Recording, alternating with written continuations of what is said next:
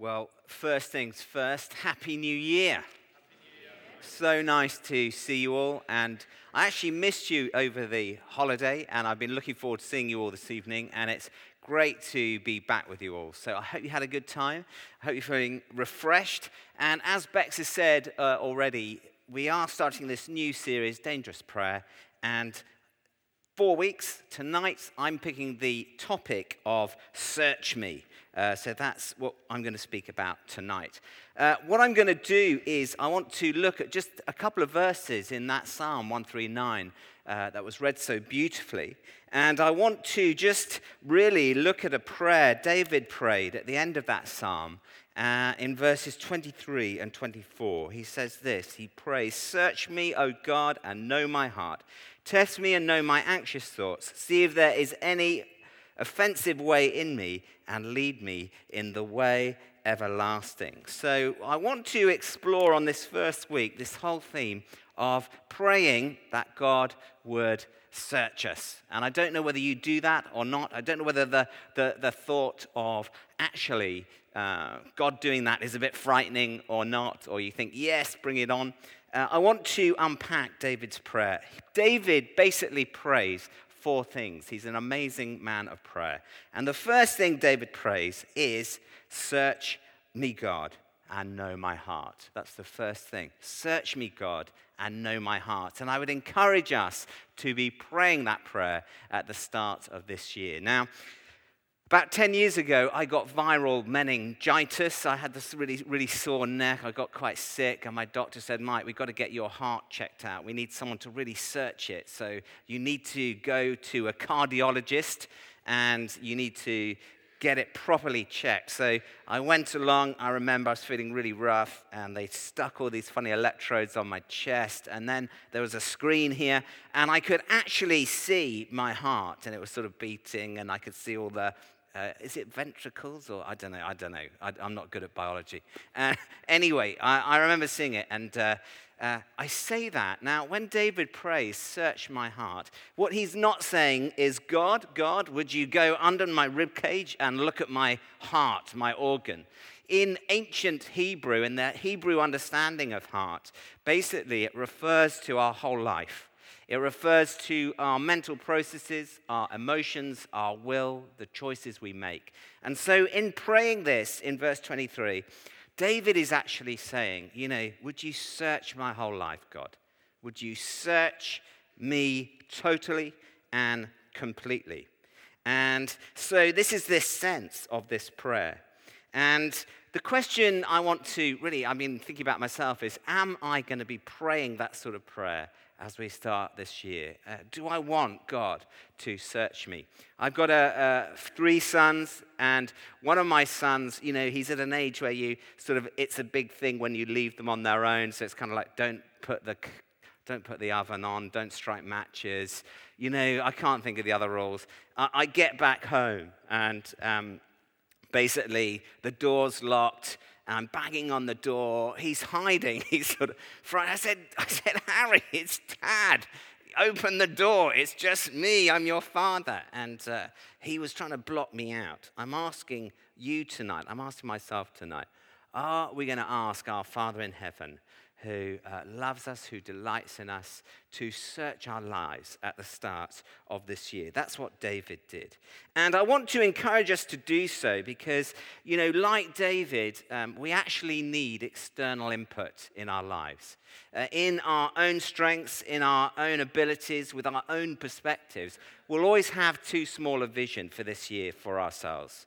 And David knew this. What I love about David is he trusted God.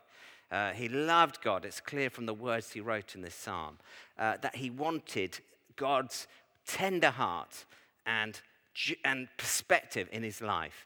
And so he says, "God, would you search my heart? I know you love me. I know you're for me, not against me. I need your perspective. Would you just search me and examine my life?" And we need that. It's clear if you look at the Bible as a whole with the teaching on the heart. There's a sense, it sounds negative, that actually our heart, Jeremiah says, is deceitful above all things. There's a sense that actually we're not a good judge of ourselves, of our lives. And I see this so often in people that actually they don't see how amazing they are.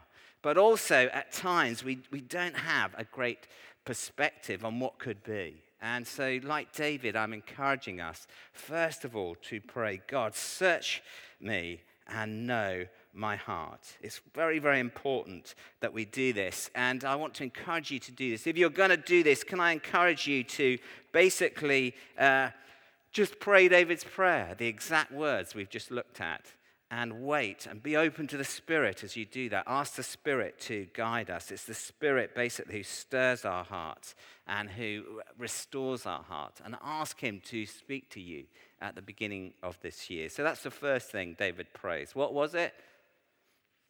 Search my heart. Are you going to pray it at the start of this year? It's a great prayer to pray. Second thing David prays is he said, God, would you please not just search my heart, would you reveal my fears? Would you reveal my fears? Search me, God, know my heart. Test me, he says, and know my anxious thoughts.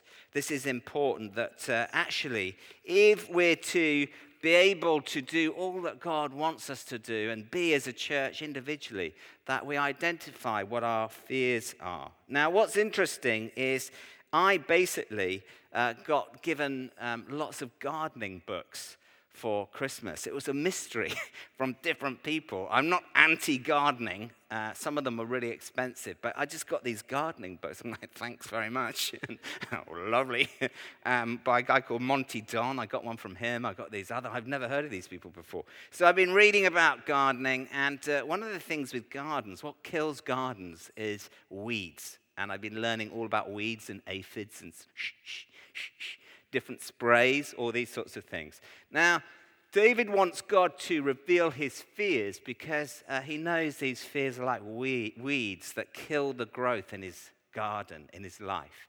And, you know, we all have different fears, don't we? I've spoken to so many people who fear different things. I wonder what your fears are. I've spoken to people who've been worried about their marriage, who've been worried about exams, who've been worried about whether they'll ever meet a boyfriend or girlfriend, or whether they'll ever get a place at university, or whether they're ever going to get that promotion, or they're worried about their job, or whether they can pay the mortgage, or they're worried about their appearance.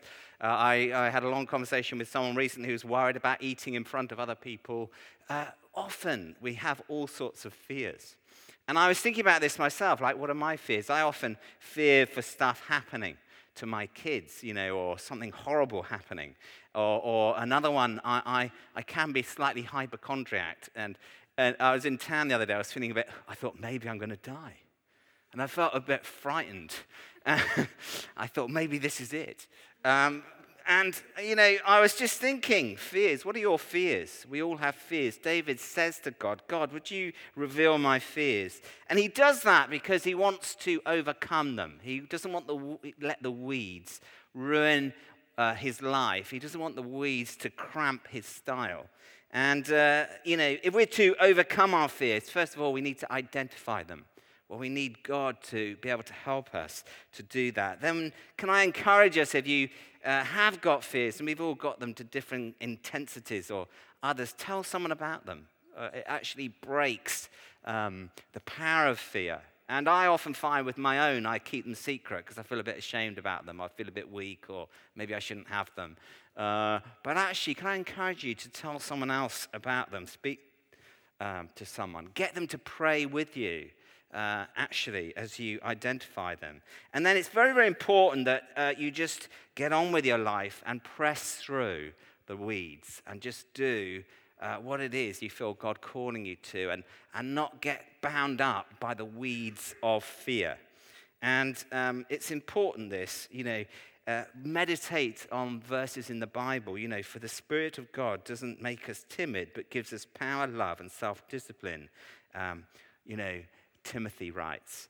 And ultimately, if we're to overcome our fears, we need to walk very, very closely with this God who's for us, not against us, who David knew had his best interests at heart, because actually it's in intimacy with God that we can overcome our fears. I found this in my own life as I press into God. There's no fear in love, but perfect love drives out fear, because fear has to do with punishment. The one who fears is not made perfect. In love, John writes, this beloved disciple of Jesus. So that's the second thing David prays, reveal my fears. And I would encourage you to identify your fears this year, just for the reasons I've given, and do all you can just to address them and go for it despite them. I read a book many years ago. It's one of those books where the title sort of summarizes the book, and you don't really need to read the book, so I'll give you the title. And it's Feel the Fear and Do It Anyway, was the title of the book. So you don't need to buy it, you don't need to read it. I'm sorry to the author, but you need to feel the fear and just do it anyway. Is it just me who feels frightened? Yes, thanks. Cheers, Jens. That's a good one. Okay, let's move on. Thirdly, David prays, uncover my sins. Uncover my sins. This is verse 24. See if there is any way offensive in me. And, David battled sin in his life, and he loves God. I love his devotion. He doesn't lead a perfect life. David, we think Bathsheba. We think he counted the army. He was very mean to various people. He lied. He deceived people at times. And he wants to know what actually his sins are. Now, I know talking about sin today is quite interesting. In the church, I think we make two mistakes as we think about the whole issue of sin. The first is that we basically talk about sin too much. And some Christians, it's like, they're sinners, sin, sinners, sin. I suggest that's a mistake, because actually Jesus came to rub sin out, not rub it in. The other mistake I suggest we make with sin is that we don't talk about it at all. And it's tempting in our culture today that has no concept of objective morality, of moral standards. Often anything goes. If it's good for you, cool, just do it, just go for it. And so it's quite hard to speak about sin today. And so I want to tell you a story to try and illustrate why it's important we ask God to reveal our sin, and why talking about sin from time to time is really, really important. Now, my favorite Christmas present was actually this watch that Bex gave me. Can you see it? And it's got these luminous hands. And, has anyone got one of these watches? And the first night, what do? You go under the duvet in bed, don't you? Just see how bright it is. You shine your torch at it, all that sort of stuff. It's all really fun. Now, in 1915, a guy called Sabin, he invented luminous paint that went on the first watches. And it was based on some of the recent scientific developments in X-ray technology. And often what he did is, in his factory, he employed quite a lot of quite uneducated young girls to actually carefully paint the paint onto the watch faces. And there's a picture of one of them doing that. And he completely thought the paint was harmless. He'd encourage the girls, or they often would actually point their paintbrush, make it sort of straight, just by putting it in their mouth, and then they'd be able to sort of get the brush and get it right. And he just thought it was harmless. Actually, the girls thought this paint was harmless too. And they would often, in their breaks, just paint their faces with it, or their hands, or their teeth. And they would basically go into dark rooms. And there's photos of them, if you look online, so going, and all having hysterics. It's a lot of fun. Now, what's interesting as well, that was 1916. 1917, the predominant medical journal in America actually issued the statement that this paint, it was completely harmless. The phrase was, it was like sunshine is to plants. This paint is to humans. It's just a bit of fun. It's not harmless at all. Now, what happened, unfortunately, a few years later was that these girls started to get really sick. And Sabin himself got very sick too. And they started to get very, very ill. Sabin actually lost his hands, lost lots of his gums. And the girls, there was a big American trial, which really was one of the early cases with employee rights and health and safety in the workplace. And only 5 of them made it to the trial. One of them was on a stretcher. She'd had 30 operations, would you believe? And she couldn't talk. She was paralyzed in her lower body. And they brought this claim against the company. And I tell you that story because it illustrates, I think, just the significance or the danger of sin in our lives and the dynamics of it. You see, sin is this sense, hamartia in the Greek. It means a sense of falling short in our relationship with God and our honoring of God, falling short, missing the mark with our relationships with one another, with creation, and also even with ourselves. And so actually the Bible makes it clear that the consequence of sin is separation from God. And so this is really serious sin, and ultimately the Bible says it leads to death, like these girls. It leads to death. And so actually David prays, reveal my sins or uncover my sins, because he actually wants to get right before God. And obviously, he's living pre-Jesus, but we know that one of the wonderful things Jesus does on the cross is he dies in our place. He bears the penalty for sin, if you like, in his body on the cross. It kills him, but Jesus is risen from death back to life. And so when we come to Christ, when we have faith in Jesus Christ, our sins aren't counted against us. So can I encourage you, this might be a long way of saying, take sin seriously in your life. David did, and he made lots of mistakes. But like David, be someone who knows the forgiveness of God.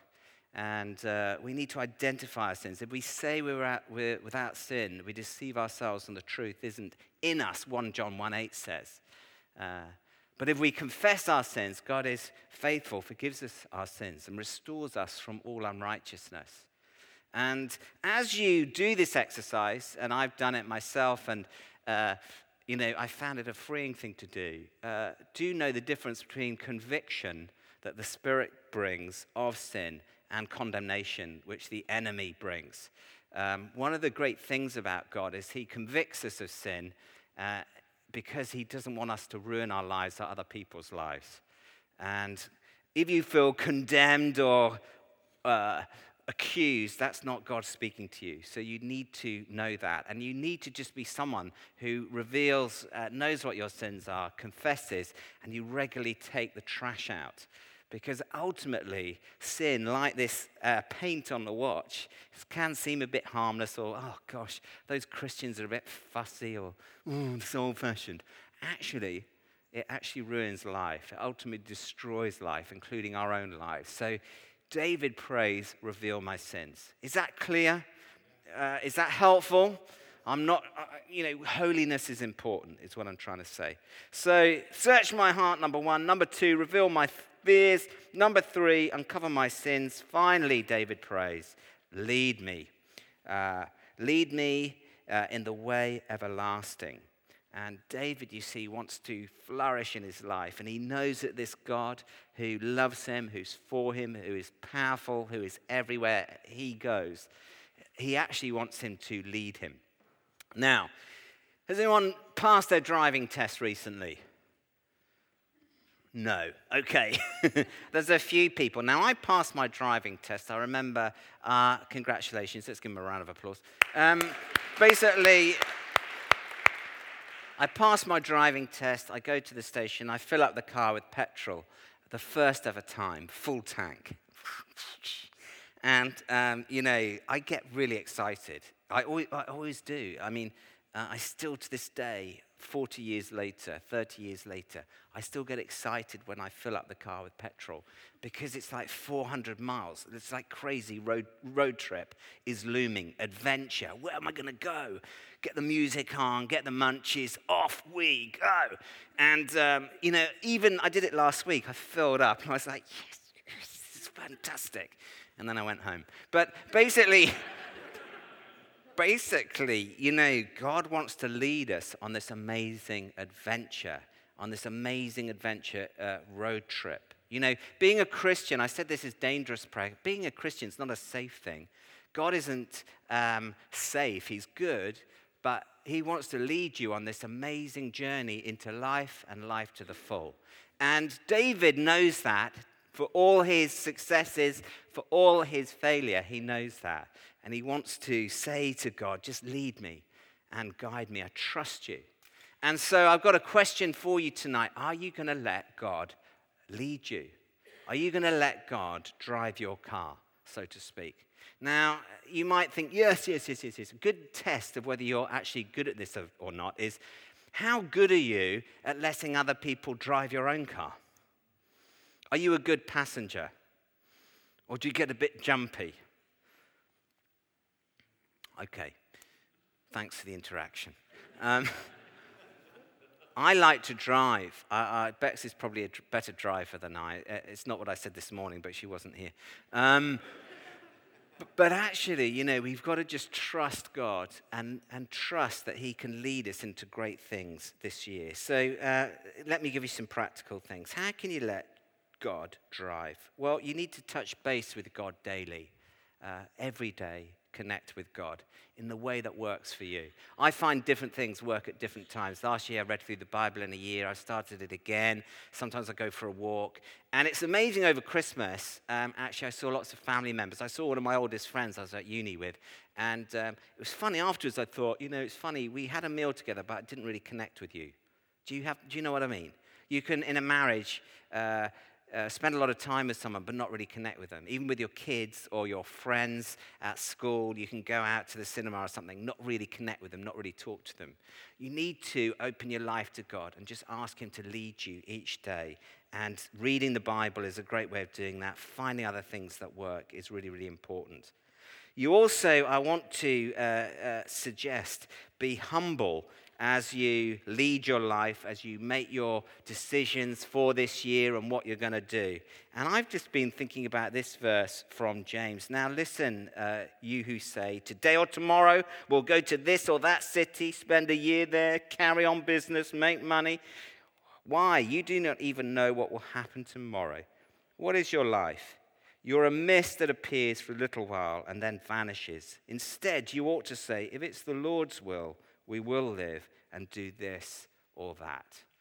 It's really important that I don't know, I say I'm a bit of a goals person. I've got my goals lined up for this year, you know, personal, marriage, kids, church, wider family, da-da-da-da-da. Actually, hey, God, what do you want? Would you lead me this year?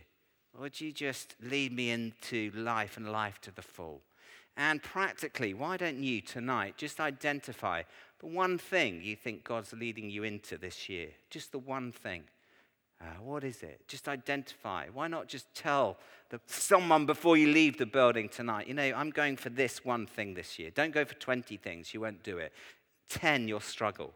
1, you've got a good chance of going for 1. And I would encourage you to do that. Search me, David prays God. Know my heart. Test me. Know my anxious thoughts. See if there's any offensive way in me and lead me in the way everlasting. Amen.